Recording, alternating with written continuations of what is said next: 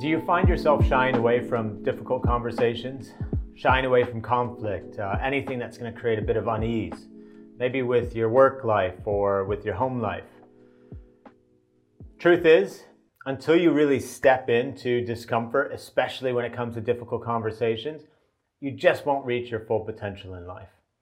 Now, I really struggled with having difficult conversations in the early part of my career, especially as a CEO, telling the team about bad news, or when performance wasn't as great as I would like it to be, or if somebody simply wasn't doing a good enough job.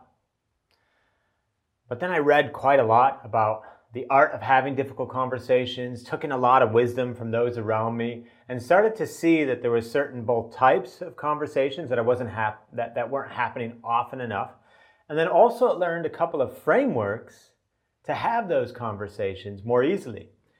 And that's what I want to teach you and talk to you about today is, number one, what are the different types of difficult conversations, especially in a work context, that we tend to avoid to our own detriment? Avoiding these conversations actually holds us back.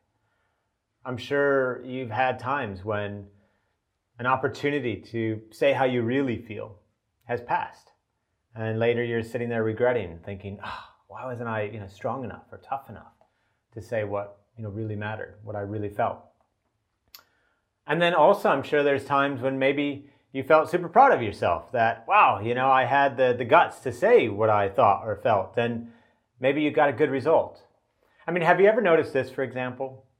Has there ever been a time in your life, there certainly has been in mine, where somebody that you respect or that has some kind of authority in your life confronted you, told you that maybe your work wasn't good enough, maybe that they expected more of you? And actually, instead of shying away from the conflict, it actually inspired you to a higher level of achievement? Think about it, because we've all had those moments in life, right? And that's one of the benefits of having difficult conversations, is that you're actually going to inspire someone, hopefully to a higher level of performance. At least you afford them the chance to respond in that maybe same way that you did in a similar circumstance in your life when somebody confronted you with feedback that maybe was a bit tough to hear.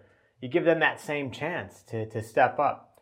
So first thing I want to talk about are, what are the different types of conversations that people tend to avoid?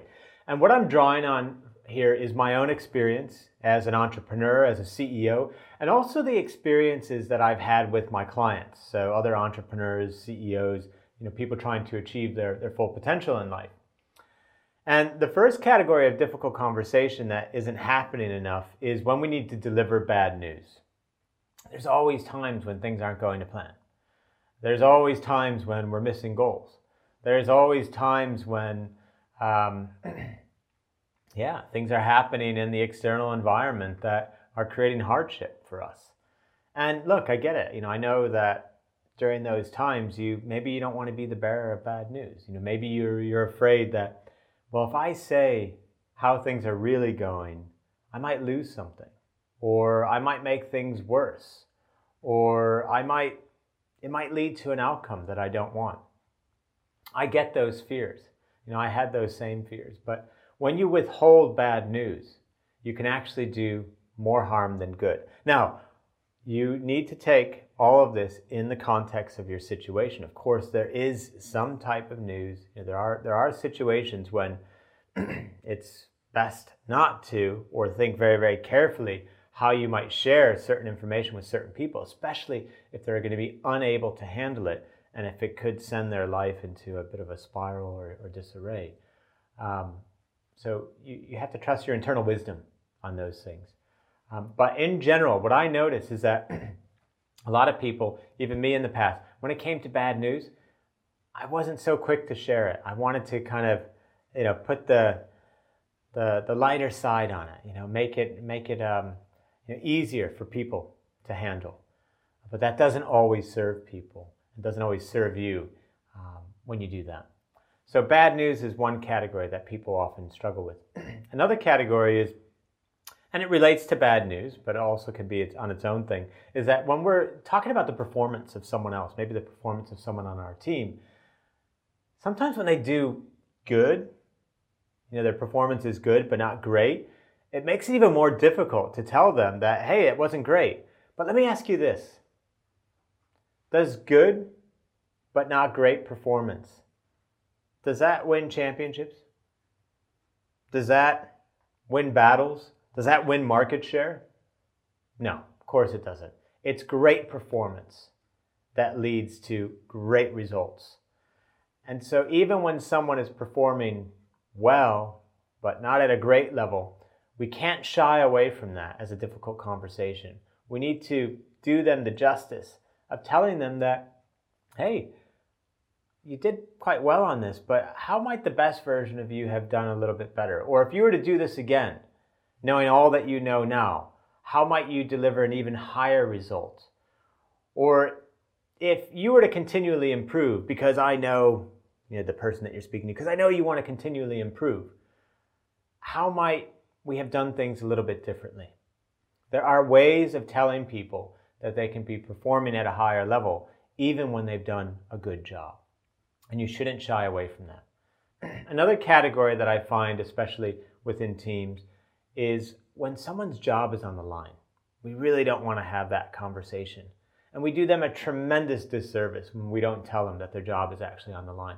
In my experience, both from my personal experience and in working with other people managing teams and CEOs of companies, there tends to be a 3 to 9 month lag before they actually share with someone that their job is on the line.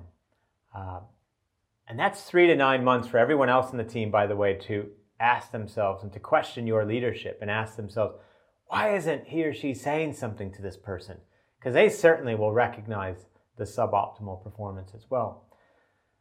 But also, when you don't tell someone that their job is on the line, you lose a moment, a window, where you can actually change the trajectory of their performance. You might lose that window of opportunity where if they knew what was truly at stake, they might have changed what they were doing and recovered themselves. And then the last category of conversations, that difficult conversations that I don't see happening enough, especially once again in a business context, in the management of teams, is you're fired. Now, I had there's someone I coach who recently told me that they were unsure about a senior member of their team, if that member of the team was getting the right feedback in the right way to do the job that they wanted them to do. And they're trying to enroll me in what is the right way to give this person feedback. How do we pull the nose up on the plane? And I didn't subscribe to that. Instead, I asked, well, what if you crashed the plane and hopped on a new one? What if you got rid of this person? Instead of trying to pull the nose up, maybe we're on the wrong plane. And I asked a simple question, if this person wasn't on the team right now, would you rehire them? And he said, no. And I said, well, okay, you've been trying to kind of pull the nose up for months here. So maybe it's time to make a transition, make a move. So that you're fired conversation often takes too long to happen. So 4 types of conversations that generally people shy away from in a team business context. Delivering bad news, telling someone their performance was good but not great, letting someone know that their job is on the line, and ultimately letting someone know that they're fired if it's necessary. Now, those are the 4 conversation types that I see most often. Here's a couple of frameworks that can help you have these conversations.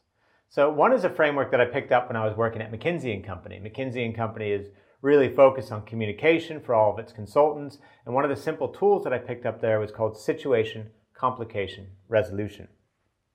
Now, what this tool is simply, it's a way of communicating information. And I find it especially useful when you're communicating bad news. So the situation is information that shouldn't be new to the listener.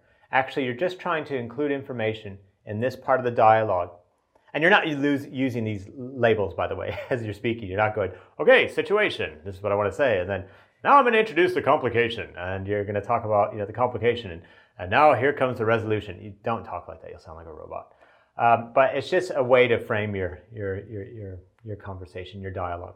So situation, you're introducing information that the person will already know to be true because you're seeking an acknowledgement. It's almost like they're going to say, yes, I know this to be true. So for example, you could say, we all know that the company has been under tremendous pressure recently, and we need to find ways to reduce costs given the uncertainty of the environment. Complication is a new bit of information where you're going to add that's going to prompt the person listening to ask a question to which your resolution becomes the answer. So the complication in this example could be, despite all of our cost-cutting measures and despite all of the revenue-generating activities that we're trying, we're still not generating enough cash, especially given the continued uncertainty in the environment, and we must find ways to reduce costs further. That's going to prompt a question. Oh gosh, what costs are going to be reduced? Is my job on the line? Et cetera, et cetera.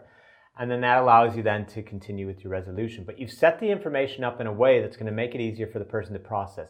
You started in an area that they already know, a situation, an area that they know to be true, followed by a complication which prompts a question in their mind to which your resolution is the answer. And in that resolution, you could say, well, we're going to have to look at further cost reductions amongst our staff. We're going to have to look at further cost reductions within additional expenditures that the company has, fixed costs, variable costs. And you may even say that we're going to have to look at even further revenue-generating activities. So that's situation, complication, resolution. And I want to leave you with one additional framework that you can try. It's got a horrible name. It's called nonviolent communication, NVC. You can Google this and you'll find lots of different ways to practice using this framework and to model it. But it's simply 4 components. And you start with an observation, followed by a feeling, your feeling, followed by a universal need, followed by making a request. So let me give you an example of how a typical conversation about somebody's poor performance might go. Hey, Johnny, I don't know who Johnny is, I'm just making this up. Hey, Johnny, your report is really messy and really, you should be doing so much better. It's just really low quality, lousy. How do you think that's going to make Johnny feel? It's going to create this resistance inside him, right? There's a different way of doing it. Start with the observation where there's no judgment, it's just fact. Observation. Johnny, in your last report, I noticed there was 3 errors.